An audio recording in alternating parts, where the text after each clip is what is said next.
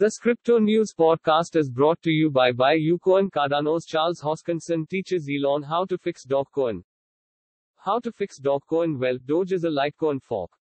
And Litecoin is a Bitcoin fork, so they basically use the same code. Because the whole Cardano value proposition rests on the notion that Bitcoin is old technology. To begin with, he recommends Prism. He says it's probably the best and fastest proof of work protocol on market right now. It can do 10.000 transactions per second. BTC wobbles to $40,000, but weak technical levels delay upswing to $50,000.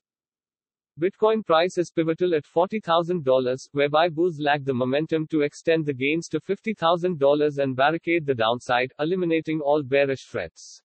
The 40% recovery from the support at $30,500 fizzled out at $43,000, marking the most formidable technical resistance. Institutional investors bought more Ethereum than Bitcoin last month.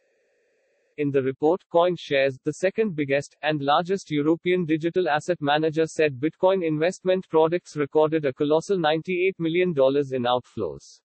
The outflows were solely from Bitcoin investment products, which totaled $98 million or 0.2% of total assets under management. While small, this marks the largest outflow we have recorded, with the second largest for Ethereum $19 million in May 2019.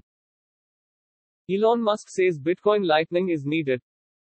Tesla CEO Elon Musk is diving deeper into the Bitcoin scaling debate in his latest tweet. The centibillionaire claims that a single layer will be able to handle all future transactions because of rapidly rising bandwidth and computing power, but concedes that Lightning, a Layer 2 protocol, is still needed for now.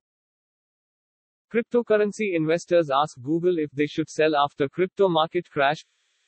Cryptocurrency markets have been crashing over the last few days, with Bitcoin dropping from a $57,000 high to $32,000 before it started recovering.